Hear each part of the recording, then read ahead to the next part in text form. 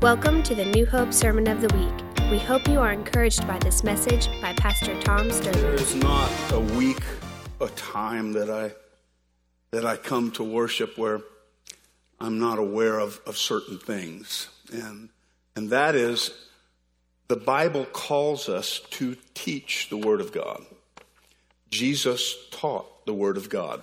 So how many know that teaching the Word is an essential thing we do?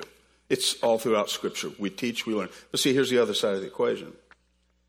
Is as we worship God, however we may worship in prayer or praise, acts of worship, but pointedly as we sing songs of praise, God's Word says that He is enthroned on the praises of His people. That is, His presence, the Spirit of God, is somehow made more tangible, is awakened. It rises up in us and begins to overflow. Here's the deal. You see, the Bible refers to the Word of God as the Word of truth. It refers to the Holy Spirit of God as the Spirit of truth. Are you not thankful that the Spirit of truth has the capacity to bring us to an understanding of the Word of truth? Listen, because the Spirit of God, capital S, intersects with my spirit, little s. And of course, we studied years ago from John 4 that the point at which His Spirit intersects with my spirit is what we know to be worship, when Jesus would say, those that worship must worship in spirit and in truth. And at that moment, we come before the Lord. There's this intersection. So here's what I'm aware of, and here's the frustration, because if I were to use this word, anointing, and it's a word that I don't use often in the way that I grew up hearing it. If we heard a song that moved us and gave us cold chills bumps, we'd say, oh my, they're anointed. If we heard a preacher that would preach something to the point that we maybe have been stimulated emotionally or psychologically, we'd say, isn't that anointed? And so that term is used a lot in certain circles. I heard it nonstop. But that is not the way the Bible uses the term so much. Matter of fact, I don't know that it's the way the Bible uses the term at all. The Bible says that we are the anointed in whom the anointing abides. That's the good news. So you need to understand that you are the anointed irrespective of goosebumps or anything that stimulates you. You are the anointed in whom the anointing has been poured. See, in the Old Testament, Lord help my memory here, the anointed prophets, priests, kings, and things. I think that's the little memory thing that I used. Prophet, priest, kings, and things. What things? Articles for the temple and the tabernacle. Anything that was anointed, the understanding was that it was holy haram and set aside unto God. Here's the good news. Whatever became holy unto God, God empowered to accomplish the purpose. So when it says in the New Testament, we, you, me, we are the anointed in whom the anointing abides, isn't it great to know that God has set us aside, claimed us for His own, set us aside for a unique purpose? But see, that's where the adversary would slither in and say, you'll never accomplish that purpose because you're not enough. You're not strong enough, smart enough, whatever enough. But the good news is God says whatever He sets us aside for in His purpose, He will empower us to accomplish. So that is a wonderful, you can be the husband, the father, the wife, the mother, the son, the daughter, the employee, the employer that God has called you to be. You can be. The thing is determining that. Now, I want to leap back to when I just chased a rabbit, which is not unfamiliar territory for those of you who come in here week in, week out. If the first unique point of grace that I can recall, and that's probably the substitution term that I would use for the way that anointing is used. And I've taught on that and where that comes from in the New Testament. But the first, if you will, anointing or unique expression of grace, and we all have them, they're called spiritual gifts. That word is charisma. Everybody say charisma. That's two words. The word charis is grace. Then the M-A at the end is a wonderful little term. It essentially means this. It means the concrete expression of whatever noun it's attached to. So watch this. When God says, I've given spiritual gifts to each person as I severally design. Listen to me. That is a concrete expression of grace in your life.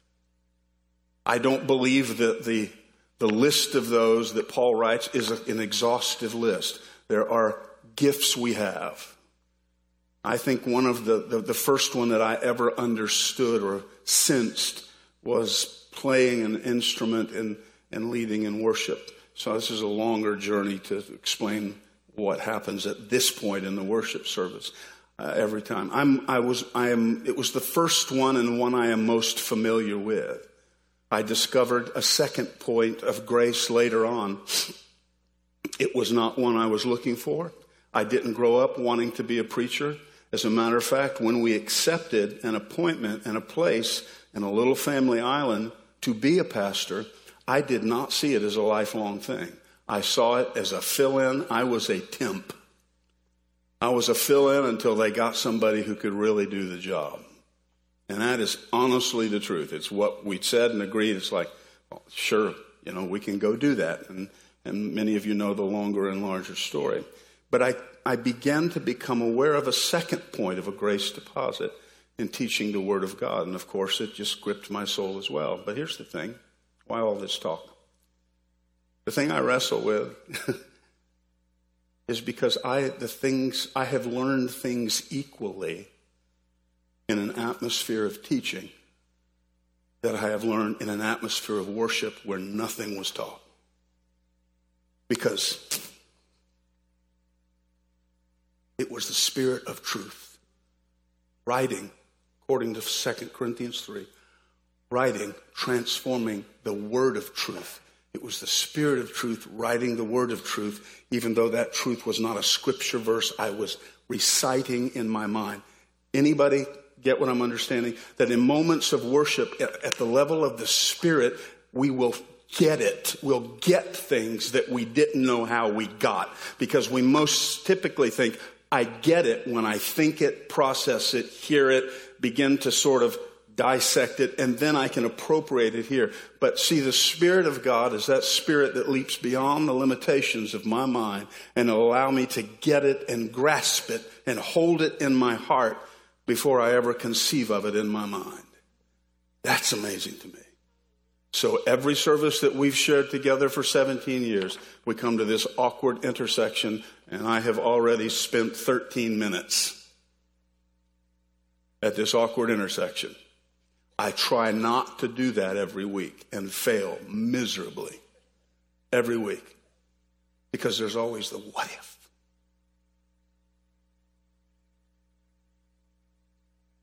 What if? What if this is the moment where I need thee? Oh, I need thee every hour. I need thee. Bless me now, my Savior. I come to thee. What if there is a moment that we're rushing by because we've allotted X amount of minutes on our liturgy? Oh, goodness. What if God is saying, oh, let's just hang out here for a minute? What if God is saying, hey, I just got there. I wrestle with that. I wrestle with that. I write songs about that. Okay, enough of that. Because I believe we're supposed to do both, and I have to do this. And I've come to announce to you this morning, and you're going to laugh at what I say, because perhaps maybe you won't. I hope you do.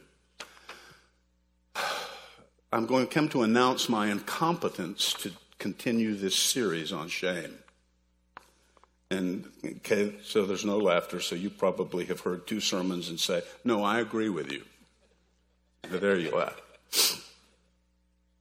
I really have been, and I talked to Brenda about, of course, you'd be probably comfort and relieved to know that we actually do talk about the Bible every day, often. And it's not like we're so holy, that's all we talk about. That is not the case. Right? But it is the center of our lives individually and our marriage collectively, which I'm going to come to in a moment. And so we've begun this, and I begin to think back on this series on shame, and I encourage you to go read the author Brené Brown. Her writings, Dare to be Great. I'd encourage you to start there. Dare to be great. Okay, that if she does not write from a Christian or biblical perspective at all, but her PhD work was on and in shame. If you listen to TED Talks, her TED Talk is one of the top 10 listened to 40 million times on shame and vulnerability, how we can deal with shame. And I found her and her writings about 6 months ago after 1 year of wrestling with the difference between Genesis 2:25 and then Genesis 3:11 or 13 or somewhere around Genesis 2:25, after the creation of man and woman, it says, and they were naked and not ashamed. Naked and not ashamed. Now, when you begin from that point, that is I'm pretty sure, the closing verse in chapter 2. And then it launches into the serpent in Genesis chapter 3, verse 1. It launches into a description of the serpent was more crafty than any beast of the field. The serpent slithers into the garden, and he begins to whisper things to them. Now, this is an important thing that happens here. I sincerely want to apologize to those of you that have been here, and I talked to Brenda about this week for years, because by now, deception, fear, and hiding must be tattooed on your brain. And when you hear those 3 words, no doubt your mental response is begging me not to talk about them again. Deception, fear, and hiding. I talk about them everywhere I go because I think it's the thing that we leap over. If I talk to pastors, if I talk to churches, if I talk any place, I'm going to talk about it because it is, if I talk to leaders, because it is the fundamental thing we wrestle with individually in our jobs. Let me change the order of that. Individually, in our marriages, in our relationships to some extent. Now, what we learn is that mankind is placed in the garden. Now, I'm going to try to find a way of laying this out. John chapter 8, verse 44. Amanda, are we going to be able to get these up here? I'm going to choose them probably in a different order. John chapter 8. I'm going to give them to you. If you have your Bibles or smartphones, you can track. Now, leave that up there for a while. This is Jesus speaking. He is speaking to the disciples. As a matter of fact, it is this chapter where it is stated, he that the Son makes free is free indeed. A lot of times we think he was talking about himself, and he was, but not in the way we think. And we just sang a song that said, I have been made free. It's in this environment, a woman has been caught in the act of adultery. Her nakedness has been exposed. In all likelihood, she has been thrown down in the courtyard of the temple at the feet of Jesus, presumably still naked. Thrown at his feet, accused of adultery, say we have to stone her. And it's that famous passage where Jesus turns, he writes in the dirt and the sand, and then he says, those of you who do not have any sin, cast the first stone. It's in that context that they begin a discussion about freedom. Now, he goes on and he goes back and forth, and the Pharisees are arguing with him. And then he launches this. He says, you don't believe, in verse before he says, you won't listen to me or believe me. He says, you are of your father, the devil, and you want to do the desires of your father. How many know those are pretty strong words? He says, to do the desires of your father. Watch, he was a murderer from the beginning. Those are key words we need to watch. Genesis, the book, starts in the first verse, in the beginning. So he's talking about the beginning. The Garden of Eden was the beginning. When Jesus says he was a murderer from the beginning is the beginning. And he's referring to the activities of this adversary, the serpent, listen to me, in the Garden of Eden as he slithers into mankind. He said he is a murderer from the beginning. How many know a murderer does what? Takes life. It's not ironic that 2 chapters later, Jesus would make note of himself as the good shepherd who has come to bring life, not take it, but to give life, and that more abundantly. The adversary, the whisper of the adversary, he always whispers in lies.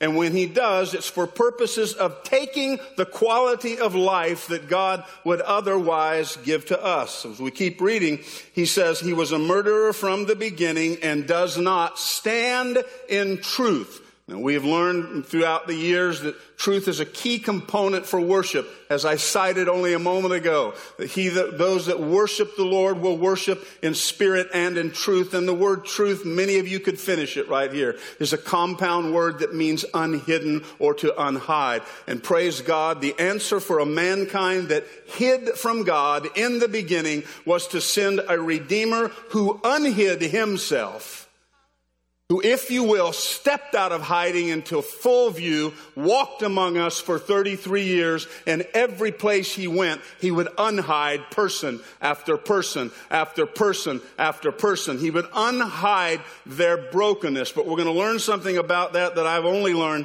in the last couple of weeks that just stunned me. It says, and he does not stand in truth, because there is no truth in him. There is no unhiddenness in him. Listen, if the adversary is speaking, he is going to call us to hide from one another and from God. I'm going to get to that in just a moment. If his lips move, Jesus says he is lying and he is deceiving. He says he does not stand in truth because there is no truth in him. Whenever he speaks a lie, he speaks from his own nature, for he is a liar and the father of lies. Or in the simpler sense of Southern colloquialisms, if his lips are moving, he's lying. Jesus wants to unmask that in all its finality. So we go back to that story. It was central to the message of Christ.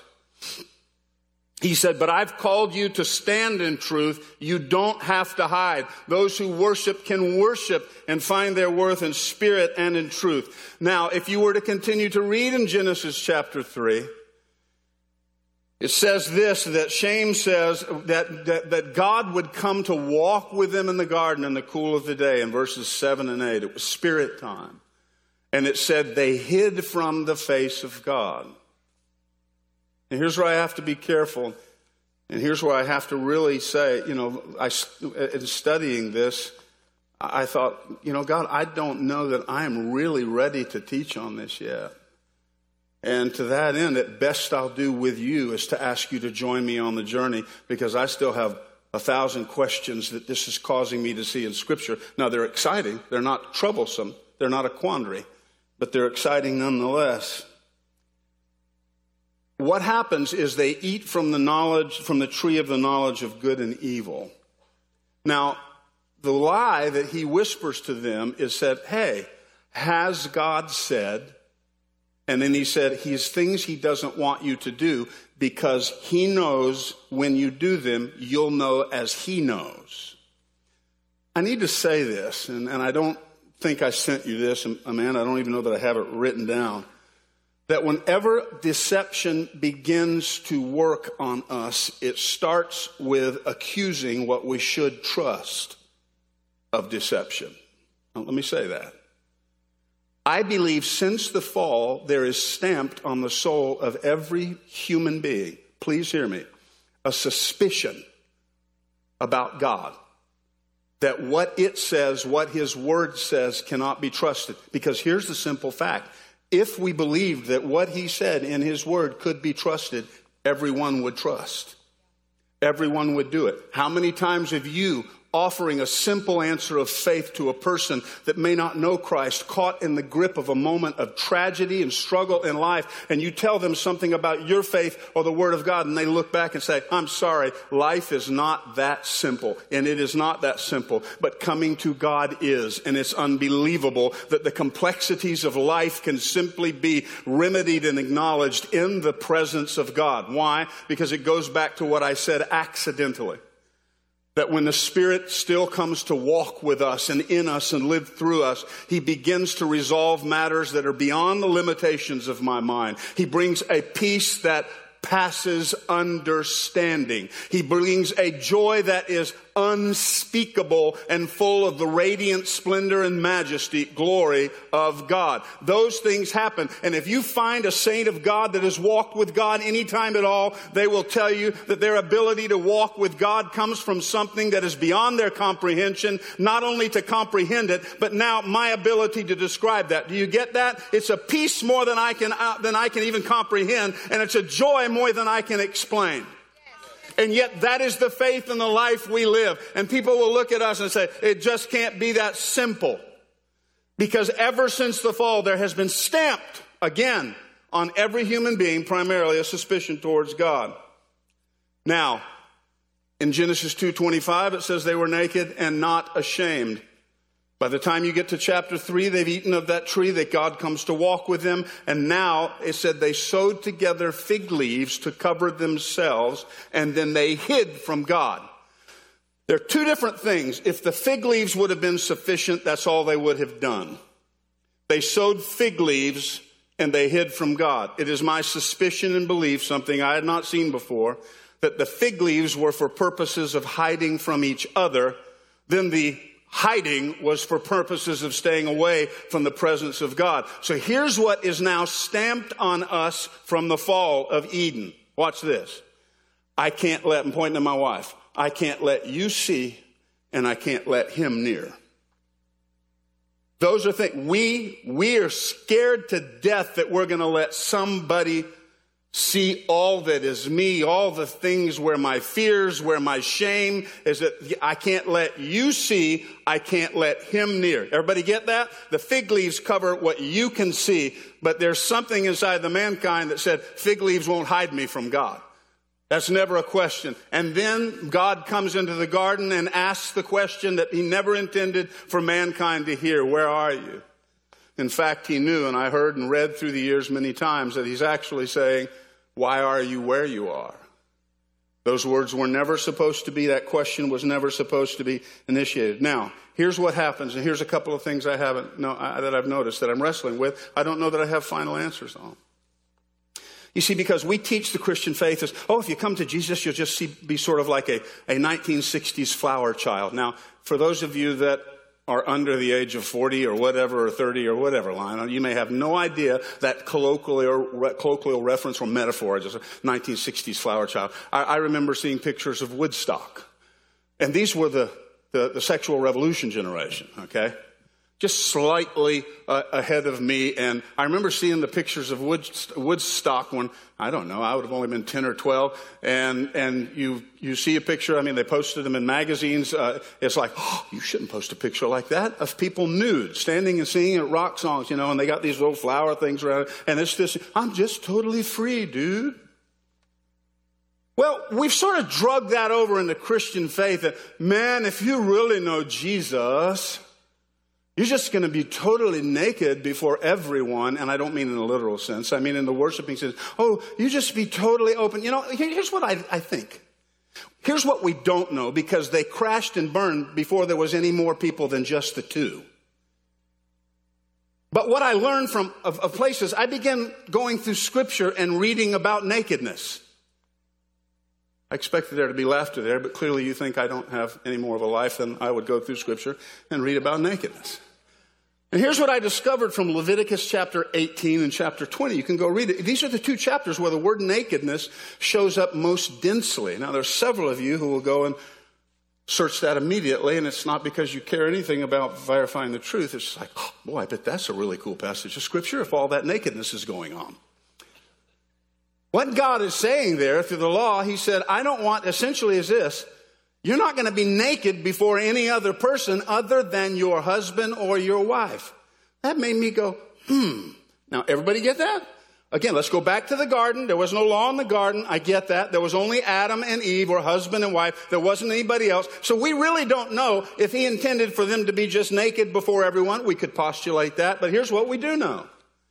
They were intended to be naked before one another. And by naked, I mean transparent and open, because unashamed. Now, remember, by the time you get to chapter 3, back to Genesis 3, he said, why are you where you are? I said, well, we were deceived, then we were afraid. And please get this. Deception, I'm modifying the statement. Deception and fear lead to shame. Shame leads to hiding. Shame is in between there. Because Genesis 2:25 says they were naked and not ashamed.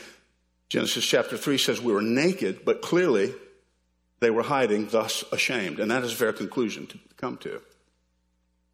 So something happens in between there where shame causes us to hide. But I begin to think about this, and here's an aha I've got to go chase and pursue.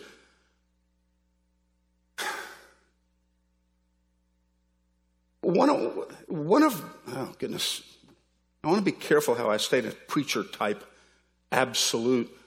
One of the reasons that the adversary works so hard to destroy marriages is so that singular starting place on earth of transparency, openness, and nakedness, if you will, that God intended to be a healing covenant and relationship. Why do you think he works so hard to destroy that? Why do you think he works so hard to keep the battle going on in the home? So the last person I'm going to tell is, give her ammunition to use that against me, or give him ammunition to use that against me. Can I trust you with who I am? And if I'm after anything, oh my goodness.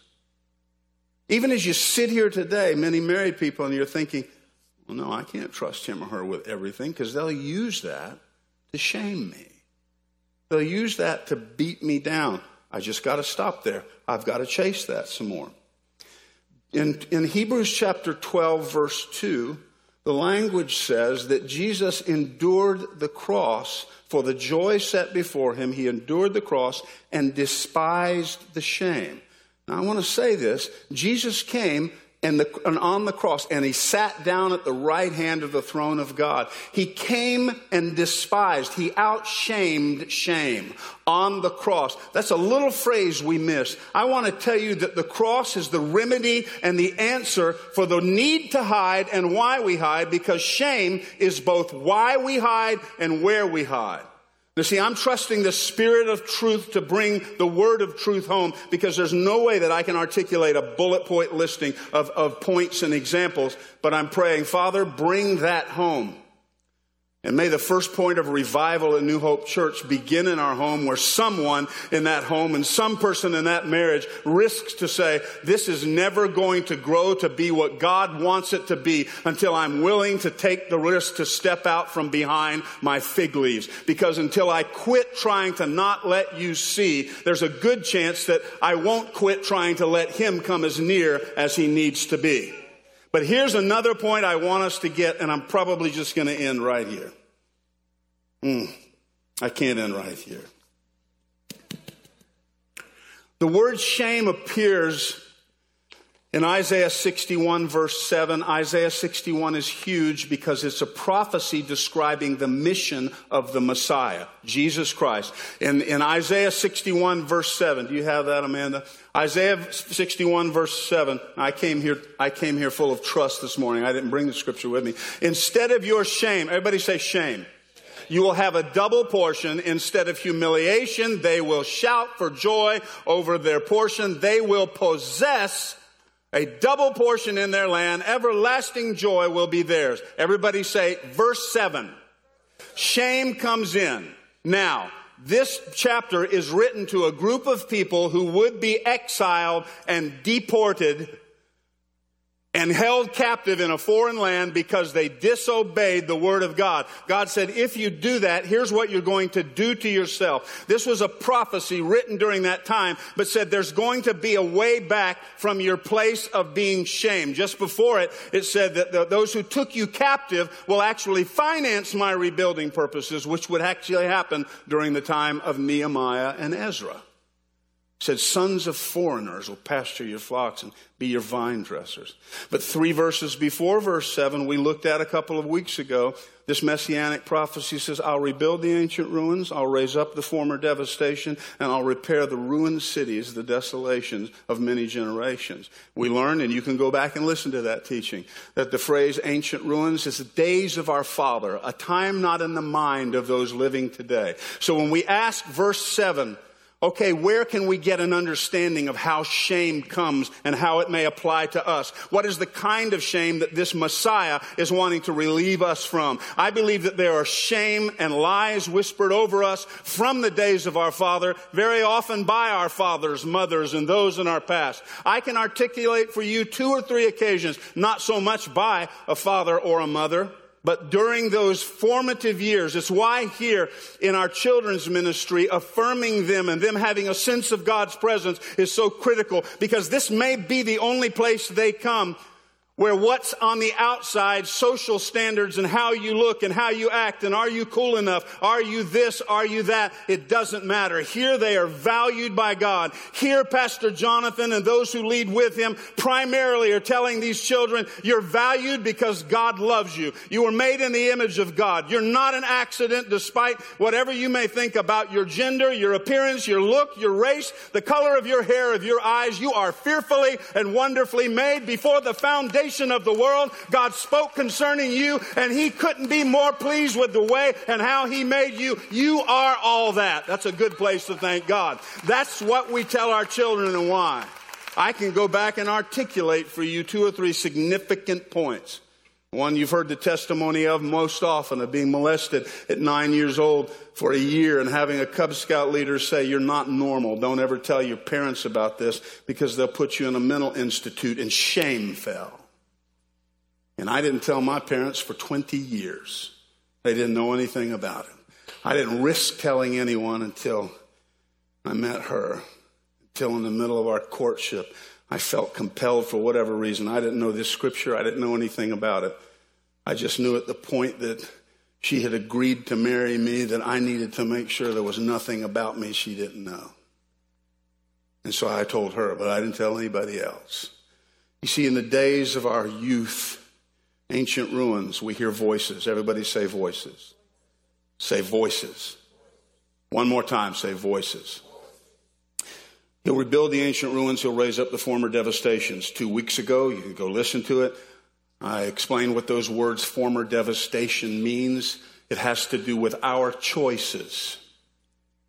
And so I want to synthesize it to this. Could it be that what Scripture is telling us in this beautiful poetic sense, that the shame we carry is a result of voices and choices. The voices I listened to and the choices I've made. We can all sit and think, that's no great big revelation. We can say, yeah, that's me. But see, we've got to test it. We've got to go back to the Garden of Eden and say, is it true there? And beloved, yes, it's true there. They listened to the wrong voice and they made the wrong choice. Romans 5 tells us that. The voices and choices. I want to ask you right now, what voices are you listening to? What choices did you make by the reason of those voices that you're listening to? What choices did you make? What do you mean by that? I can remember voices this week as I started thinking about voices and choices. I can remember events in middle school. I can remember events in high school. I can remember being on staff at a church. You see, when I learned to play the instruments I played, you know the story. It's really, I believe, just the grace of God. I can't read music. I wasn't taught. I just began to play, and so from there it was just a wonderful grace of God. It's the first one I've known. But I can remember being a teenager and going to the first Teen Talent event, and not with the Church of God denomination, with another fellowship. And I can remember going and playing the song, To God Be the Glory. I'd been playing the piano about a year. I was telling Brenda about this yesterday because I asked God to bring it back to memory. You see, I never thought when playing the piano, music was never a part of my identity. When in the Marine Corps, it wasn't a part of my identity. When I was a cop, it wasn't part of my identity. When I entered ministry, it was just something I was going to do until we could find somebody else who could play the piano. Music wasn't a thing for me. And you wouldn't believe that today because it's a central part of my life. But I began to play, and I remember going and playing that song, To God Be the Glory, and all the humble ability that someone may play it. I remember them laughing and thinking, wow. And I heard the other people play these beautiful classical pieces and how disciplined they were. And it's like, okay. I remember being on staff when I had 23 or 24 years old, and a pastor at that time said, you need to understand that what our church, it wasn't the senior pastor, it was the staff pastor who has since gone home to be with the Lord. And he said, the senior pastor here isn't going to use you to do anything musically because you don't play at the level or quality that's necessary for us to be on television. We're a broadcast thing. And I thought, okay. I didn't even think about it. I didn't go, wow, that really hurts my feelings. It's like, yeah, okay. I get that. It'll be 30 years later that I would suddenly find out that pastor came to me with tears in his eyes because he mentioned, I said, well, here's what I knew you thought. And he says, I never said that, Tom. Tom, I never said that. But see, it's the voices you listen to and then the choices you make as a result of listening to the voices. Everybody get that? That is huge. I want to ask you, what voices are you listening to? But here's what I want to say to you and where I want to end. What I've never noticed is it's never any evidence that when God came to walk in the garden that day that they ever came out of hiding.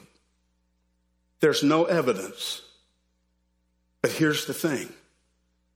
God was willing to talk to them from their hiding place. Now, last week we looked at the story of the woman with the issue of blood. She had shame. You can go back and listen to that. It's online. But here's what I want to get.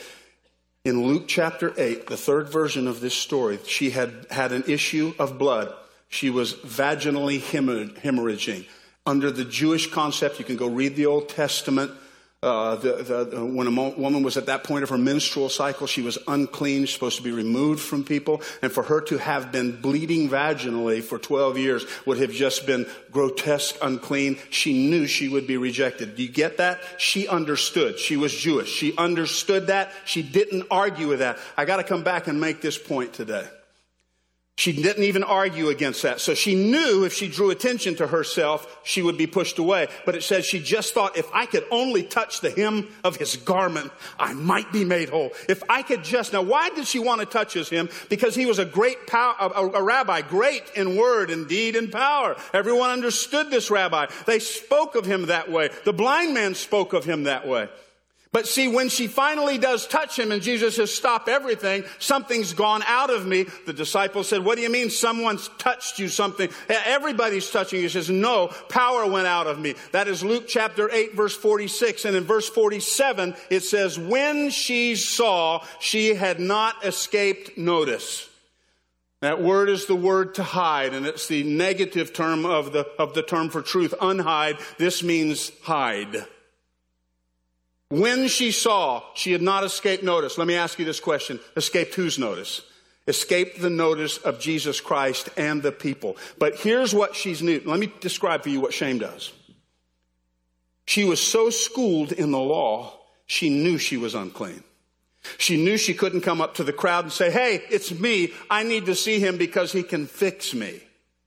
She knew that. Everybody get that? That's what shame does. I can't let them know because, that's going to be bad. But she also couldn't tell this rabbi. So let's say, well, I can come straight to him with it. See, but the lie that shame propagates against us is, I can't even tell him. Because here's what she knew. A great rabbi was a rabbi that obeyed the law. The only reason he had the power that he had, allegedly, in Jewish consciousness, is because he was so obedient to the law. She was clearly in violation of the law, so it would not have surprised her at all had she made her way through, somehow sneaked through the crowd and said to Jesus, hey, I've been bleeding, hemorrhaging for 12 years. She knew, or at least she thought she knew, that in all likelihood that rabbi would say to her, you're unclean, get away. She didn't even argue that. There's no indication she had any suspicion or any argument. Beloved, and here's where I want to tell you that shame gets us. We no longer argue with it. We're convinced of it.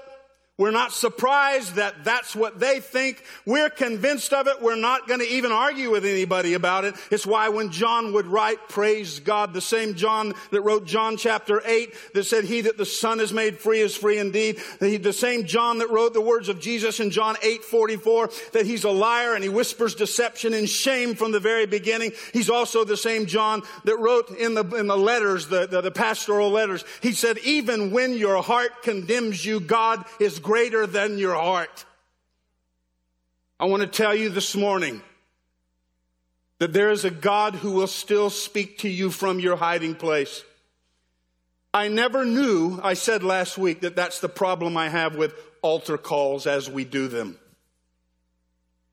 Because we've got to get a head counter. I take that back. That's not true. People don't do that for that reason. I mean that. I'm serious. I take that back.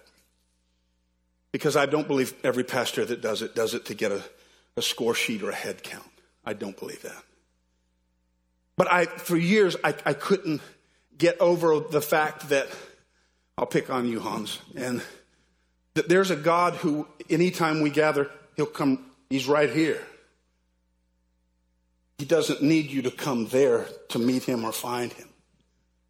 There's a God that's right here, that all you got to do, he'll speak to you right from your hiding place. Beloved, I don't know why that's gripped me and so big, but there's somebody that's got to get it. There's somebody that's scared to death that you can't tell your husband, you can't tell your wife, you can't tell them the thing, you can't talk about your shame, your hurt, your pain, your disillusionment, or why there's this recurring weakness in your life. You can't do that. You can't bring it up. And certainly I'm not ever going to mention it to God, so I'm just going to sort of keep my head down. I want to tell you, number one, there's a God who already knew. That rabbi she was trying to touch, he knew it before the foundation of the world. He knew it, and the gospel writer said he already knew their heads and their hearts and what they were singing. It was no surprise to God. But I love how he acts surprised. He joins us in the journey of our own emancipation. And he stands there with us at the moment we discover him and says, oh joy, as if he's experiencing it right along with us. And I can go page after page after page where we serve that kind of God. And I'm reminded of me as a father when my children and now my grandchildren hide from me. And they want to play hide and seek and they're not good. There's always something sticking out. And so I played the game just last week or so with Eloise before she went on a little vacation. She's a world traveler. And she wanted to play hide and seek. And so she went and hid, and she does not hide well. I'll have you know, even at 4, you can rest assured I'm better than she is. I am. May be nothing else great in life, but that's one of them. But every time I join in the joy of her in the game, when I say, where is Eloise? And I'll walk right by her. Or where is Brenda Grace? Or where, not with Christina now. She's 9. She's cool. She doesn't play hide and seek with Papa anymore. But I can run, where's Brenda Grace? And Brenda Grace will have some arm or leg or head sticking out. I mean, she's just really not good at all. But she just giggles and giggles. Where's Brenda Grace? Well, and finally I'll do it enough. She'll be, you're this far away, and she's laughing, right? Finally, I'll look over and say, oh, there she is. Ah! And we both laugh together.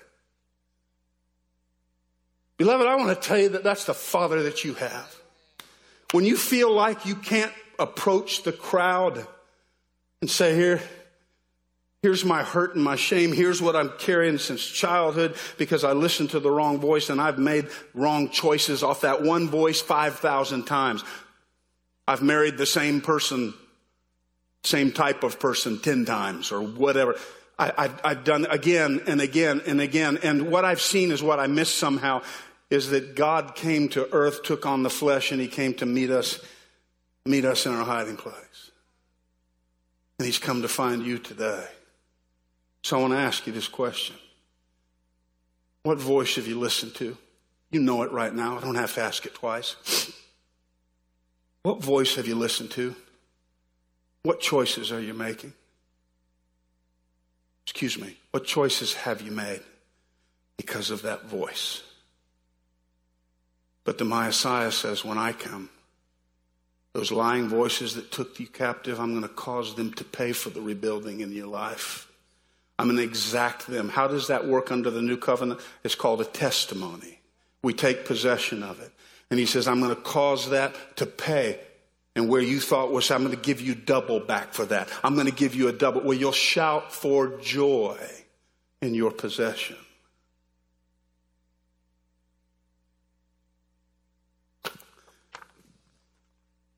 I need thee. Stand to your feet. What key did you play out in, son?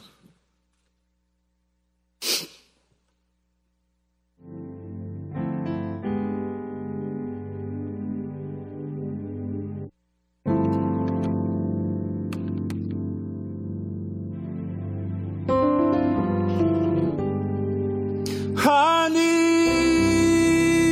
thee. Oh, I need thee.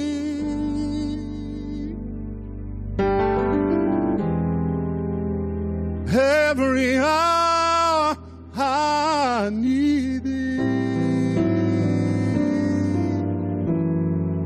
Oh, bless me now, my Savior,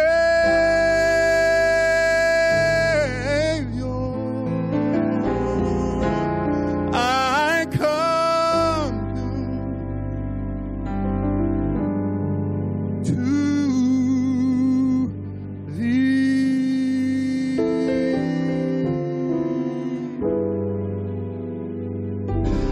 I need thee.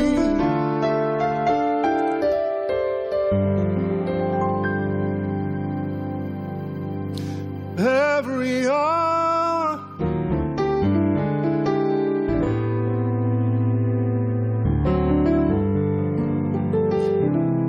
won't you bless me now?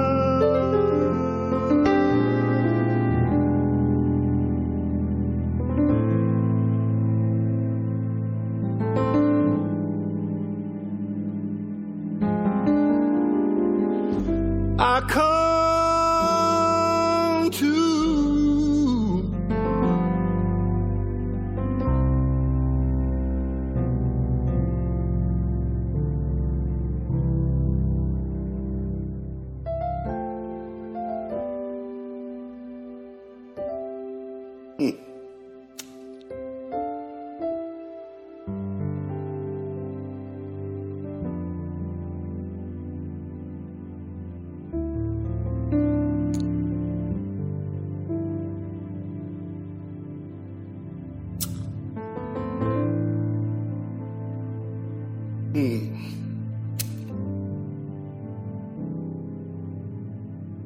Okay, the risk of saying what I'm about to say is you might misinterpret what I'm saying and why. I don't need you to come and tell me that I'm a good pastor or teacher or psalmist or whatever it is I do. I don't need that. But when you want to pick a point of shame, see all of what we do in ministry these days. I'm 62. And when the adversary begins to whisper at the front of your life, you don't have enough experience to be legitimate. Then when you start to get to the end, that you don't have enough time left to matter. All the voices of culture and the garden begin to speak. You don't know this or know that, you're not cool, you're whatever. These are just realities we all deal with. Again, I do not have any need for you to respond and pat me on the back, send me a well-intentioned email, even though many of you will do that, because you're wired that way with great, precious grace.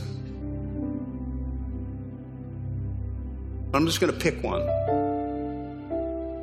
We've been here 17 years, and when we moved here 12 years ago to this building from and there, it's the question about just God's will. Is he opening the door? And there just clearly were things that we never said it was God's will. We'll say it seems good to us in the Holy Spirit, as quoting Acts. And so we followed the path. And if you move there, what will happen? Well, you see, I'm not aware that over the time moving here, the housing crash and this, that. And during one 14-month period, we went from an annual budget of $2.2 million to $963,000.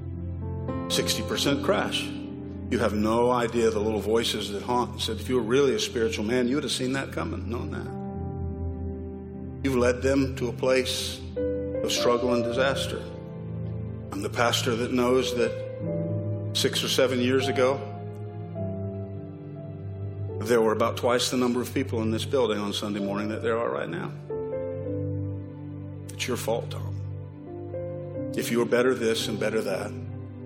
I've even had some people suggest that, if you had dressed differently and do this differently and one thing or another differently, it would grow. Some people just don't want to drive here because we're this far out and all the extra traffic on Sunday morning and all of that stuff. But see, I'm just picking one. I could give you 5 or 6.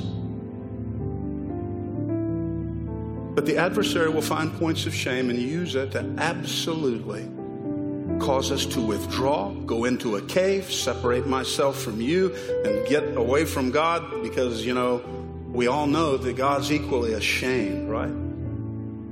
So when I ask you and I'm about to pray the prayer, I could pick one of 3 or 4 other ones that are echoing voices of shame. The Bible says, 1 Corinthians 13, that until we see him face to face at the end of the age, we will know as we were known, but now we see through a glass darkly. It's going to be a struggle. Romans chapter 8 says we're going to groan until the end of the age when we finally see him, and then it will be that. That means this: we're going to fight against hiding every day. There is no one final thing we cross in this life and this age where the echoes and the temptation of the adversary are not whispering, hisping, pulling us back into shame and getting us to hide. So go ahead and be relieved, because you see, that's sort of the way the devil doubled down on it. You're not supposed to be a person that lives in shame. You have shame. Everybody get what I'm talking about? He does it to us, convinces us to believe us, and then indicts our spirituality for believing the whisper he's worked so hard to get us to whisper. Anybody get what I'm talking about? But beloved, what I want to tell you is right where we are, right how you are. The incarnation, that is Jesus coming to the planet and taking on flesh, was a statement about, I am going to bear myself to you and come and meet you. I am going to come out of hiding from the other side of the cosmos. I'm going to walk before you and meet you right where you are. I want to tell every person that's had a failed marriage, that's struggling in one right now, or you struggle with competency or self-worth or whatever, there's a God right here this morning that's come to meet you right where you are. Right where, even though I just can't say it out loud to anybody else, at some point, I pray that there is that person. I don't know that there'll ever be a bigger list than 2 or 3.